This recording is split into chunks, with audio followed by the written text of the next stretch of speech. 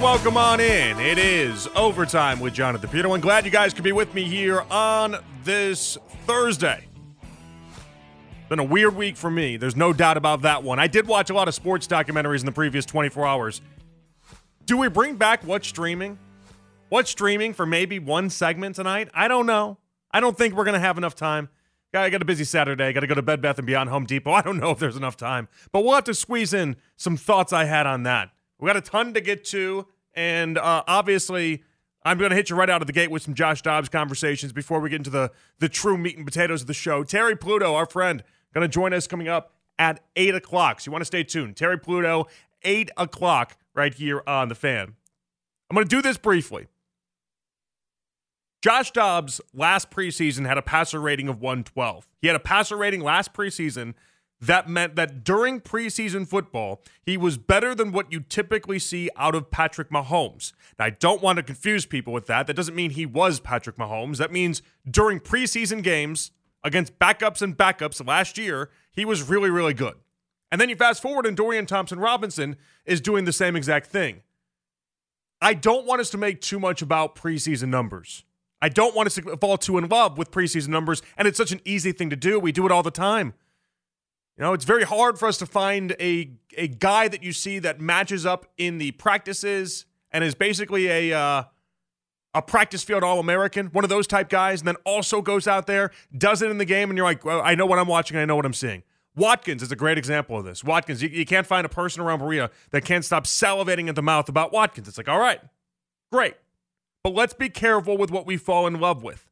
What I love about this move, though, is that it felt like to me that Thompson-Robinson, who went to school longer than Van Wilder did, will have more time to develop under Watson.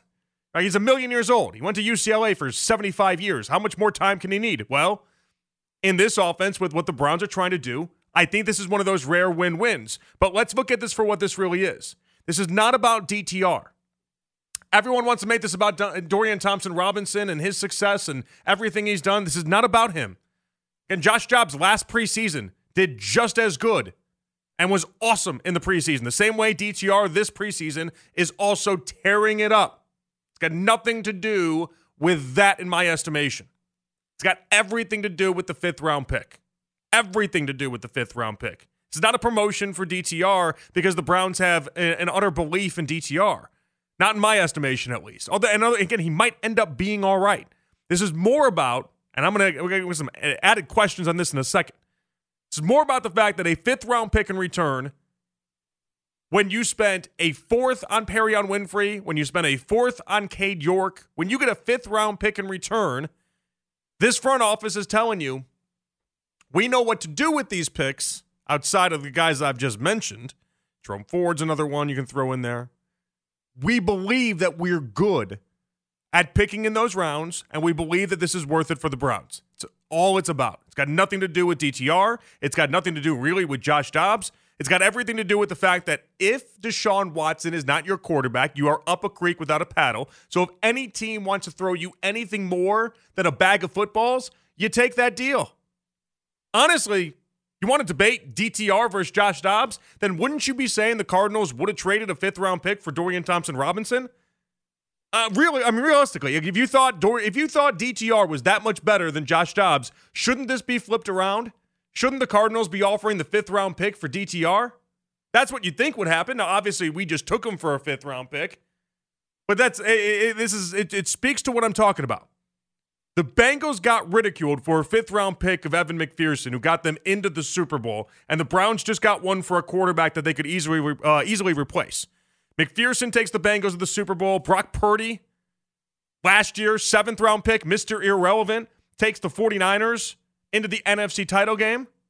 Like, it happens. You can find some really good players in late rounds, especially in today's NFL, and I feel like the Browns believe, whether you believe it or not, they believe that 5th round and on, they know what they're doing. And hell, maybe next year, the 5th-round pick just gives them the clearance and the runway to draft someone to replace Cade York from a kicking standpoint, then so be it.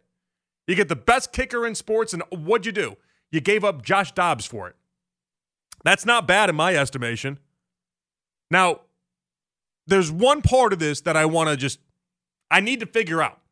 And this feels like one of those scenarios that I'm never going to get the answer to. I'm not going to be able to have that answer. It kind of sucks. I'm not going to get it. Wish I could. Recalling the waiver request of Kellen Mond is the suspicious part of this to me, because when you put him up, that tells me you were thinking one thing. Clearly, there was a breakdown somewhere. If I had to bet money, and I'd love to find out this answer, if I had to bet money, I would bet Browns put Kellen Mond on waivers. Cardinals see the waiver wire. Say, wait a second. Kellen Mond was a third-round pick. He really hasn't had an opportunity to play much in the NFL. Hasn't really been given an opportunity for somebody that was a third-round pick. I've called him in recent weeks. I basically said he's like Dustin Fox. Third-round pick out of the Vikings. Never got a true shake of it. Probably a much better NFL player than what his career says he is. And just had a bad shake of it.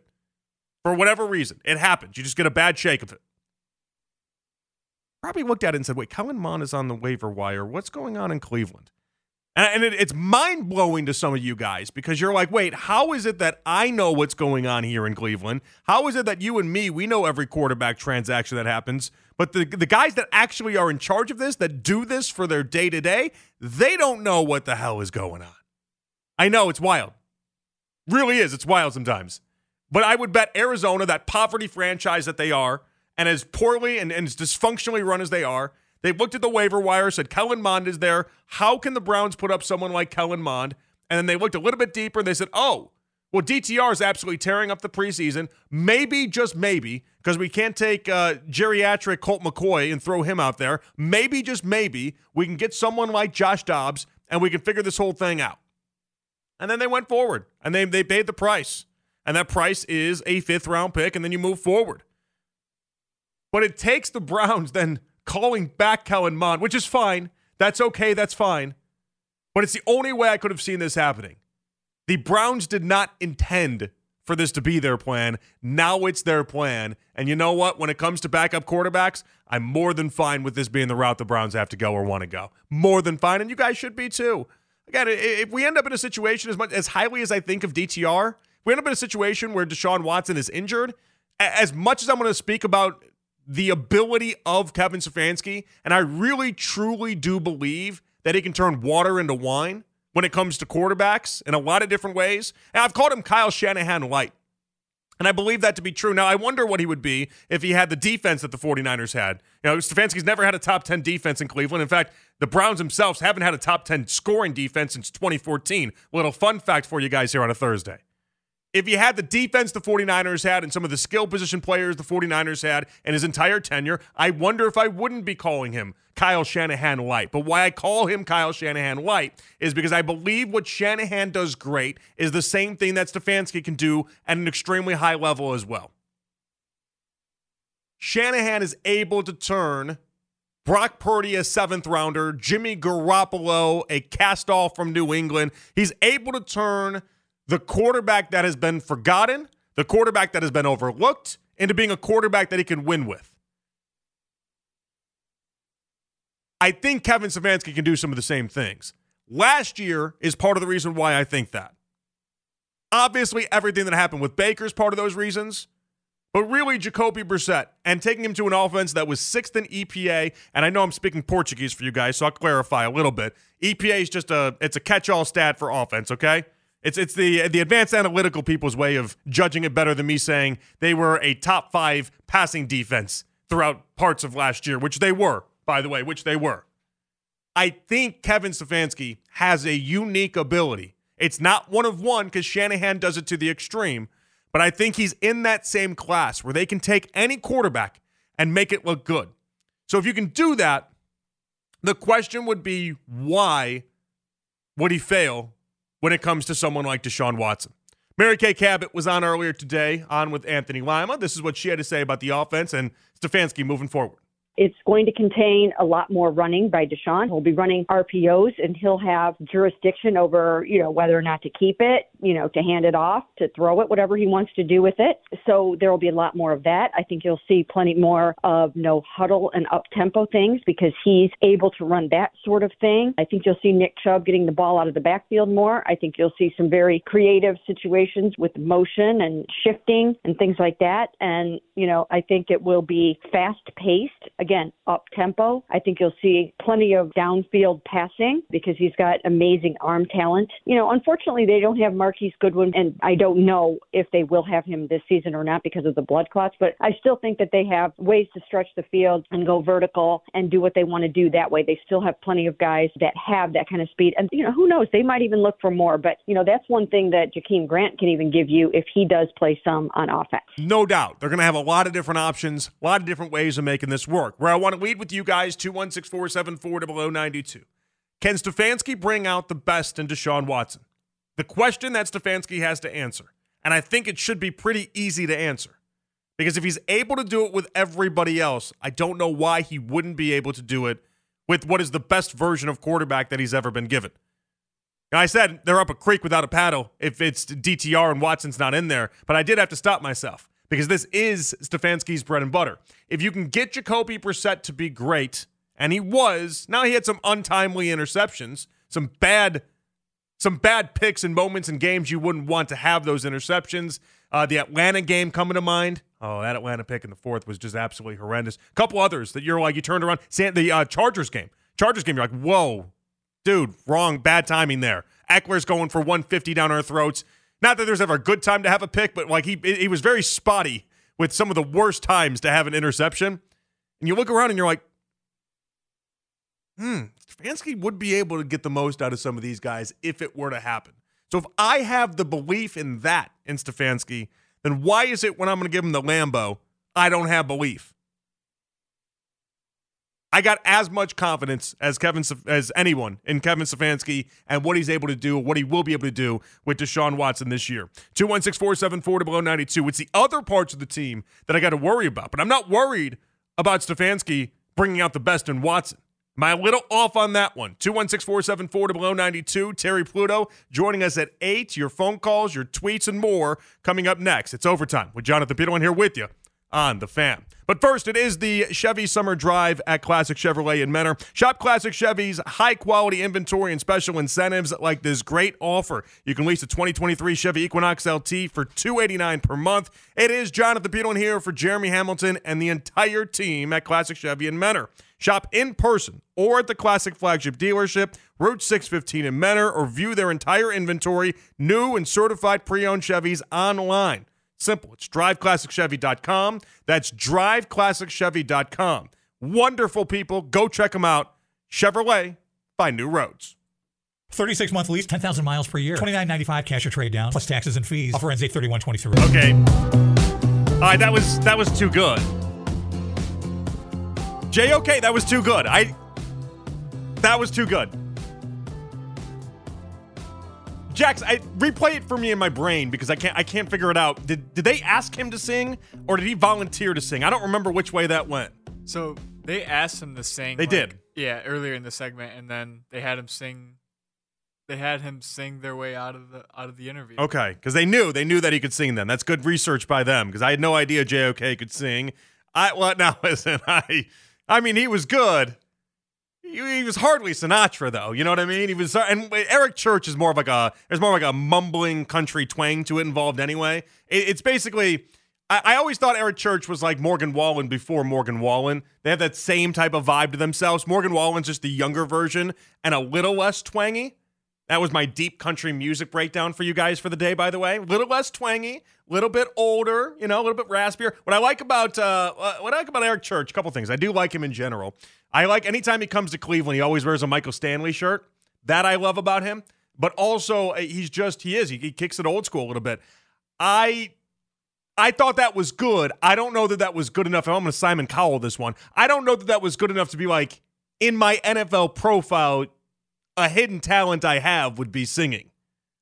But that was decent. That was very, very decent.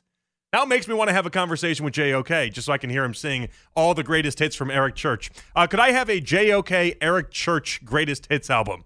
That I would listen to. Put that on my Spotify. We'll be all right. 216-474-0092 on Twitter. There you can find me. I am at JPuto. And Terry Pluto joining us at 8 o'clock. Right now we're talking about Kevin Stefanski and everything around the quarterbacks, because the idea that Stefanski could get Brissett to a level never seen before, but with Watson, he'll just vomit down his leg, doesn't make much sense to me.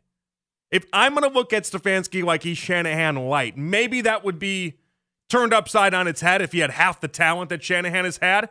Then I have to live with the idea that he can pull this off.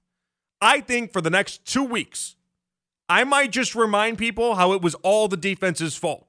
Give me one of those sandwich boards. I can go out in the middle of public square, and I can just say it was not Stefanski's fault. Blame the defense. For the next 2 weeks, that is going to be my mantra, okay? Joe Woods cost us playoff wins, not the offense. Now, you want to say that was a reflection of Stefanski? I can buy into that. He chose to let that side of the ball run loose without a leash on. That's going to happen.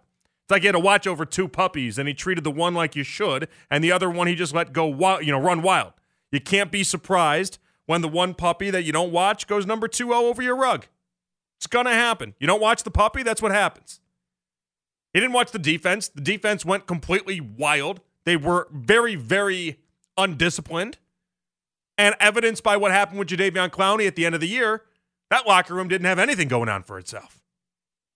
It's odd how much confidence, I find it odd how much confidence I have in Stefanski as a scheme and a play-calling head coach. He's made some dumb, out-of-character mistakes that fans highlight. There's no doubt about that. 3rd and 2, then the 4th and 2 call. There's been some dumb ones, but I believe he's good at that part of the job. If the test comes down to how he does with Watson, he's going to pass. 216-474-0092 on Twitter. I'm at JPuto. And can Stefanski bring out the best in Deshaun Watson? Wayne going to lead us off here on The Fan. Hello, Wayne. Jay, how you been, man? Hey, what's up, Wayne? How's it going? Nothing. No, I'm all right, man. Good. But Good to I have to honestly agree with you, man. You're absolutely right about the defense. 85% of it was their fault. Mm-hmm. And as far as DTR, I got complete confidence in him of backing up Watson with no problem.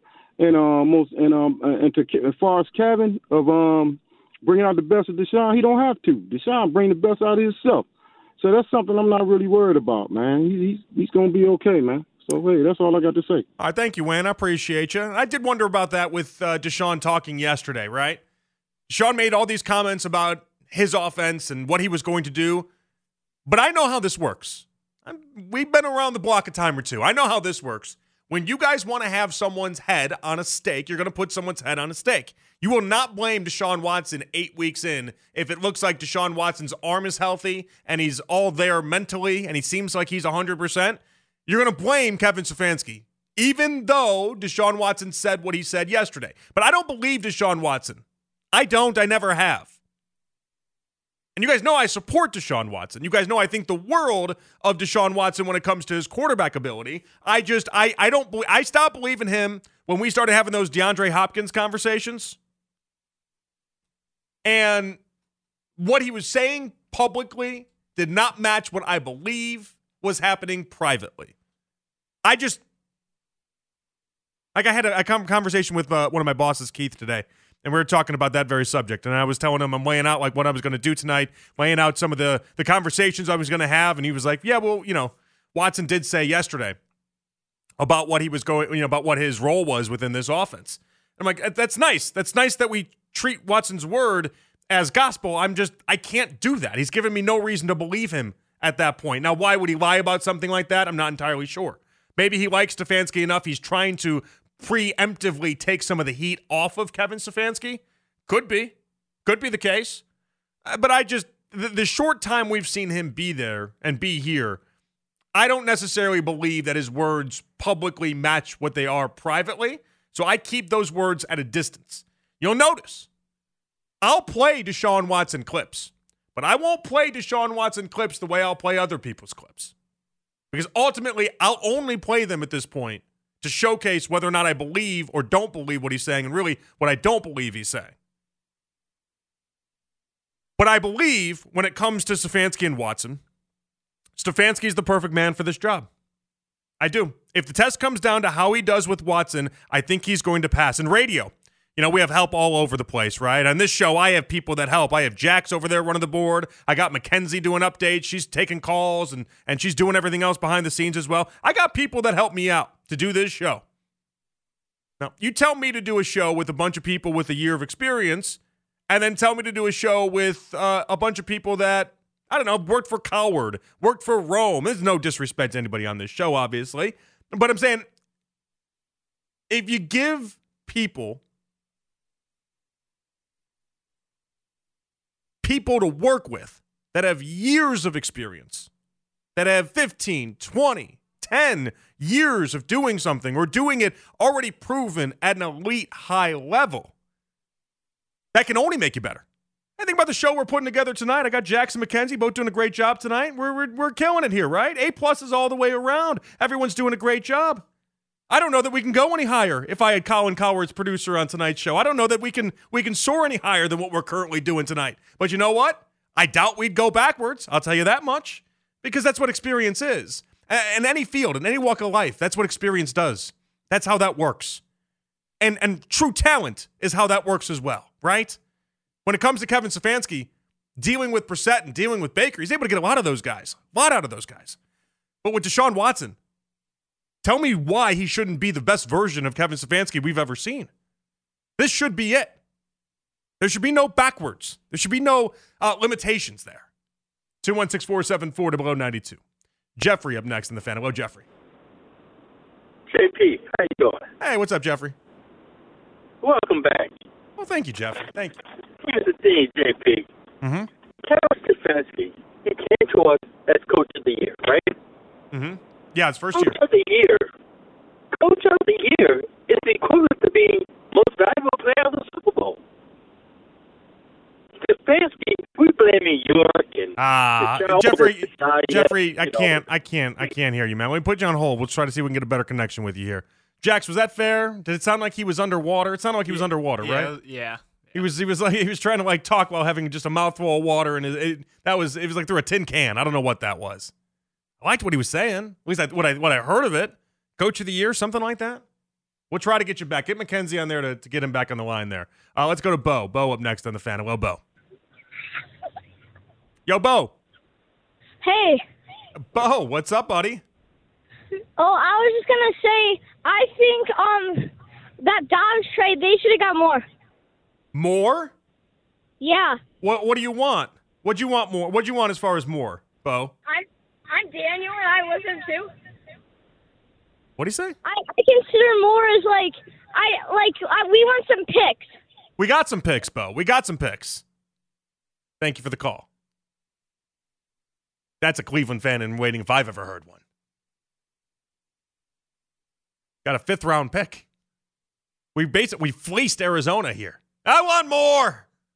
All right, so your parents are raising you right. Always want more. Always demand more. It's never good enough. They could have traded Josh Dobbs for a bag of footballs. That would have been like, not a bad trade. Not a bad trade by Andrew Berry. They got a 5th round pick. 5th round pick was the same price that the Bengals drafted Evan McPherson, their star kicker, in the 5th round, right? 5th round, all sorts of good talent. Brock Purdy was a 7th round pick. All sorts of really good value from picks 5 to 7 now these days. They get a 5th round pick. That's not bad. It's not bad at all. 216-474-0092. Mary Kay was talking again earlier today, and she mentioned about Stefanski and this offense within Deshaun Watson. Here it is. You have to prove that he is the right person, to oversee the whole operation, of course, but they firmly already believe that. And then in terms of Deshaun, he has to demonstrate that he is the right person to bring out the best in Deshaun and maximize his abilities. It doesn't mean that he would lose his job if he's not that guy, but somebody has to be Deshaun Watson's Andy Reid. Somebody's got to be that person. And if it's Kevin, that's great. They'll be very happy about that. If it's not him, then obviously Deshaun is their biggest investment right now, and they have to find a way to make sure that investment pays off for them. And so if it's not Kevin, it's got to be somebody else. But I do think, and somebody else doesn't necessarily mean the end of the job for him. It just means find somebody that can do what you need Deshaun to do. But I think that I think the bar has to be set at the playoffs this year. It just has to be. There's no way you're going to go into Deshaun's first full season without that as your expectation. Not only is the expectation for them playoffs, but of course, everyone in Brownstown is thinking Super Bowl. I don't think, that necessarily there's any kind of an ultimatum for anything like that. But certainly, I think that there will be enormous disappointment if they don't make the playoffs. Yeah, I agree with that. Enormous disappointment if they don't make the playoffs. I don't know that everyone's thinking Super Bowl. I think Mary Kay did put that right. But what's fascinating to me is if the test comes down to how he does with Watson, Stefanski that is, he's going to pass. If that's all we're using our test on. I tend to think the test goes deeper and the test should go deeper than how he does with Watson. My main take on this is that I'm not worried about Watson and Stefanski. I'm worried, if I were to be worried, again, I'm the guy that has 11 wins for this Browns team. I think they're going to be really, really talented. The worry would come from what happens on the defensive side of the ball. The worry would come from, can Njoku stay healthy for an entire season? What does Nick Chubb do in a reduced role? How does the receiver room shake out? Do you depend on a guy like a Watkins that we didn't even know was going to be on the team 3 months ago? What kind of roles Elijah Moore have? DPJ, what is he going to be? Amari Cooper. I mean, we can go on for days and days and days. It's got a lot of things to do with people and parts of this team that is not related to this Stefanski-Deshaun Watson combination. That part I'm not worried about in the slightest bit. Everyone's all antsy in their pants, and they're all worried about what happens with Deshaun Watson? I'm really not worried about that. Stefanski will unquestionably bring out the very best in Deshaun Watson. And Stefanski, something would have to be wrong upstairs in his noggin if he wasn't able to get the most out of Deshaun Watson. It just wouldn't compute. It doesn't make sense. When you're able to bring the best out of Baker, you got him to a playoff win and an 11-win season. You're able to get Jacoby Brissett to play the best football he's ever played in his career, the best he's ever played. You had that as a top 5 offense at one point in the season last year. I don't see how he would fail with Deshaun Watson. That part of the game I'm not worried about. Now, you want to talk about a keeping up with the Joneses thing in the AFC? We can go down that road a little bit. You want to talk about the defense and where they need to be and where they weren't in the previous couple years? We can talk about that until the cows come home. I think we pretty much have all summer long. But when it comes to Stefanski bringing out the best in Watson, that's a question I have for you guys tonight. I'm not really worried about it much. Not the same way I think other people are. 216-474-0092. On Twitter, there you can find me. I am at Jay Peterlin. Terry Pluto with more on this at 8 o'clock. Your phone calls, your reactions. Can Stefanski bring out the best in Watson? And am I just too calm about the Stefanski-Watson relationship? Have I hit a point where I'm just a little too all right with what I'm seeing so far? It's overtime with Jonathan Peterlin here with you on The Fan. Back at it here on The Fan. We got Terry Pluto joining us, Cleveland.com, coming up in about 20 minutes. Get the latest on the Browns. We'll also ask Terry about what happened with Tito. Now, you notice we are really not going over the doubleheader today within the Guardians and the 2 losses because I think you guys have waved the white flag on those discussions the way they waved the white flag on the season. Very warranted. But finding out the latest with Tito and what Terry Pluto has unearthed is going to be worth your time and your effort. And so we'll do that for you guys coming up in about 20 minutes. Also, we'll touch a lot on the Brownies, though, as we've already done for the first 40 minutes of the show. Odyssey Rewind, if you want the instant little bit of reaction we had to the backup quarterback news and the changes over there in Berea. Dorian Thompson-Robinson in. Josh Dobbs traded to Arizona. One of those days. There's a lot we need to unpack from that, as we'll do throughout the show as we continue to move on. But right now I'm asking you guys about Stefanski and whether or not he can bring out the best in Deshaun Watson. And it's just a little befuddling to me as to how this is the conversation that we ended up on. Listen, I love these type of conversations, but I'm looking at it like this is a guarantee for me. And I might end up eating those words. I might. But for me, I'm not worried about Watson and Stefanski. I'm worried about Stefanski with the other parts of this team, but I'm not worried about him with Deshaun Watson. When it comes to Deshaun Watson, this is the very best Stefanski's ever been given. Watson's a mystery to some, but I've got more confidence in that working than I do just about any other part of the team. Patience is going to be the order of the day. Let it play out. I'll be on the right side of this one. I really do believe that. I don't know which receiver will be the one that separates himself. Bell, DPJ, Amari, Elijah Moore. I don't know what Njoku's going to bring to the table. Can he be healthy for an entire season? There's a lot of things I have questions for. There's no doubt about that. When it comes to Watson and Stefanski, I'm just not there with a bunch of questions. Chubb in a newish role, sure. I'm just not worried about Stefanski and Watson at this point. If he was going to suck, absolutely suck, fall flat on his face when we would see it, wouldn't we have had any sort of inkling of that already? Stefanski last year didn't unleash anything with Deshaun Watson. The game was set on easy mode in Madden, right? Nobody dialed up anything special. This year, he's going to be in his bag. And I would expect it to look good out of the gate.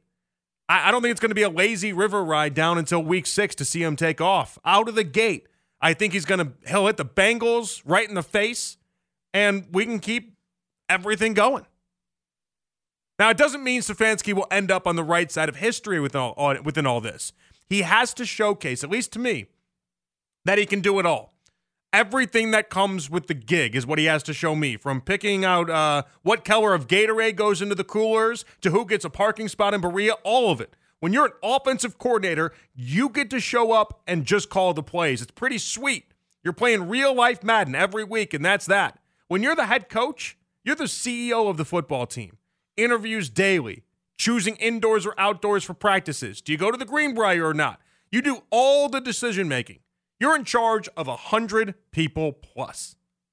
You know, the joke I used to have with Freddie Kitchens was that people in charge of a 7-Eleven were in charge of more people than he had ever been in charge of when he got the job here. It's the same thing with Kevin Stefanski. When you have a first-time head coach, they're not used. They don't know what's going on. Now, this is not year 1 for Stefanski. This is year 4.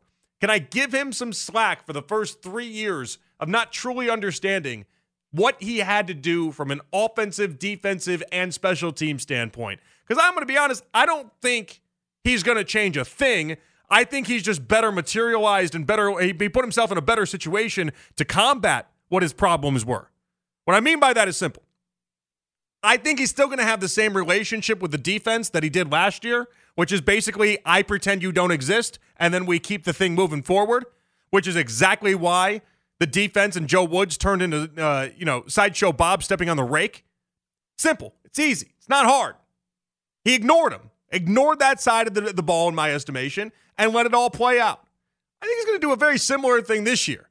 But I think Jim Schwartz knows what to expect. I think Jim Schwartz is better able to handle an entire defensive side of the ball without needing anyone to check in on him. Jim Schwartz has been a head coach. He's been in that situation. He knows what it takes in order to pull it all off. So I'm worried about more of the dotting I's, crossing T's version of what Stefanski has to do, more than I'm worried about him with Watson. And the more and more I unpack this, and the more we talk about it, and I ask you guys, 216-474-0092, can Stefanski bring out the best in Watson? I almost feel like I'm going down a little bit of a Looney Tunes route here, where am I off my rocker in this one? Have I gone a little bit too confident in Kevin Stefanski and Deshaun Watson, where I just don't see an avenue right now where either one of them are going to fall flat on their face?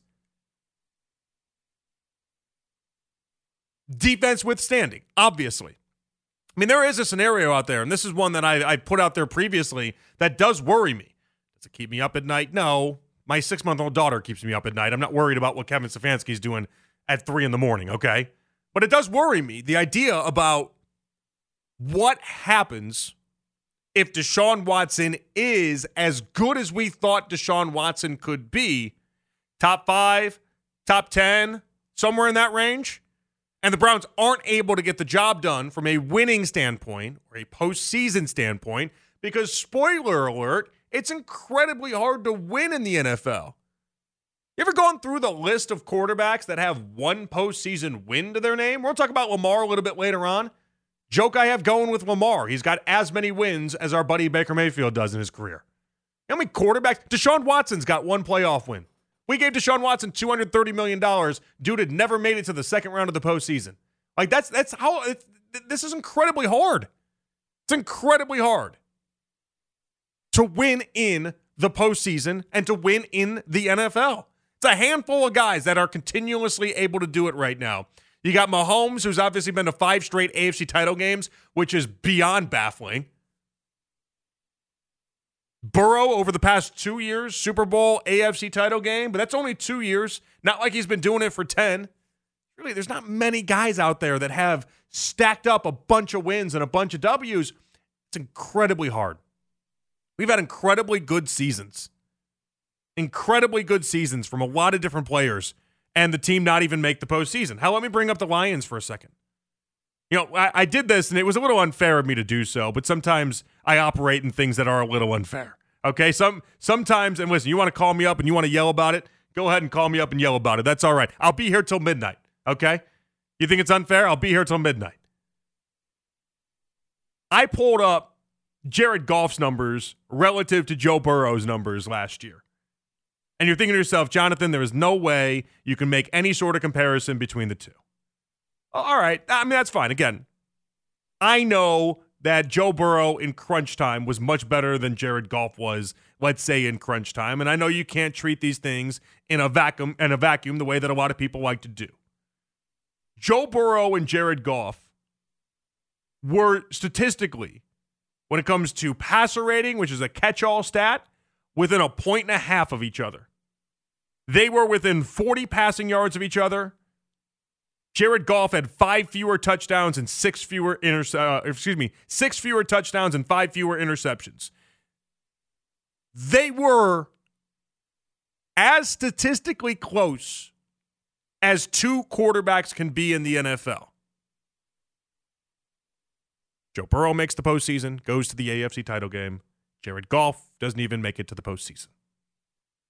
Now, what was nice about this for Detroit is that Detroit fans didn't go Looney Tunes and go crazy and all, loco on themselves and understand hey, Lamar Jackson's out there. Let's go and pay him the bag. No, they pumped the brakes, as Kanye would say, and they took it slow. They drove slow. All right. Jared Goff may not be our quarterback for the next decade, but Jared Goff was really good. We have to accept that. Let's build on that, and let's keep this thing moving. If Deshaun Watson has a Jared Goff-esque season, who was 6th in passing yards, basically he was a top 5 quarterback, top 6 quarterback, and basically any way you want to slice it and dice it up. He was very, very good. 8th in yards per game, ended up being 7th in passer rating. If he has a Jared Goff-esque season, and I know a lot of you guys haven't looked at Jared Goff that way, so this one's not going to hit you the right way, but just play with me for a second. If he has a Jared Goff-esque season, they don't make the postseason. I can't blame Stefanski on that one, and I can't blame Deshaun Watson on that one. Now, he's in the NFC, and in the NFC, you have that type of year, you need to be making the postseason. But in the AFC, it is so incredibly hard to win. It is so incredibly hard to have success. It is so hard to do all of these things that there is a scenario out there where what I'm saying is comes true, where Stefanski and Watson are awesome together. They look great. They seem like they're on the same page. They seem like they really like working with each other. Deshaun Watson puts up top 10 numbers, borderline top 5 numbers, and you still don't end up in the postseason. So I don't think the right question is, can Stefanski bring out the best in Watson? I don't think that's the test, that he has to pass. I don't believe that's it.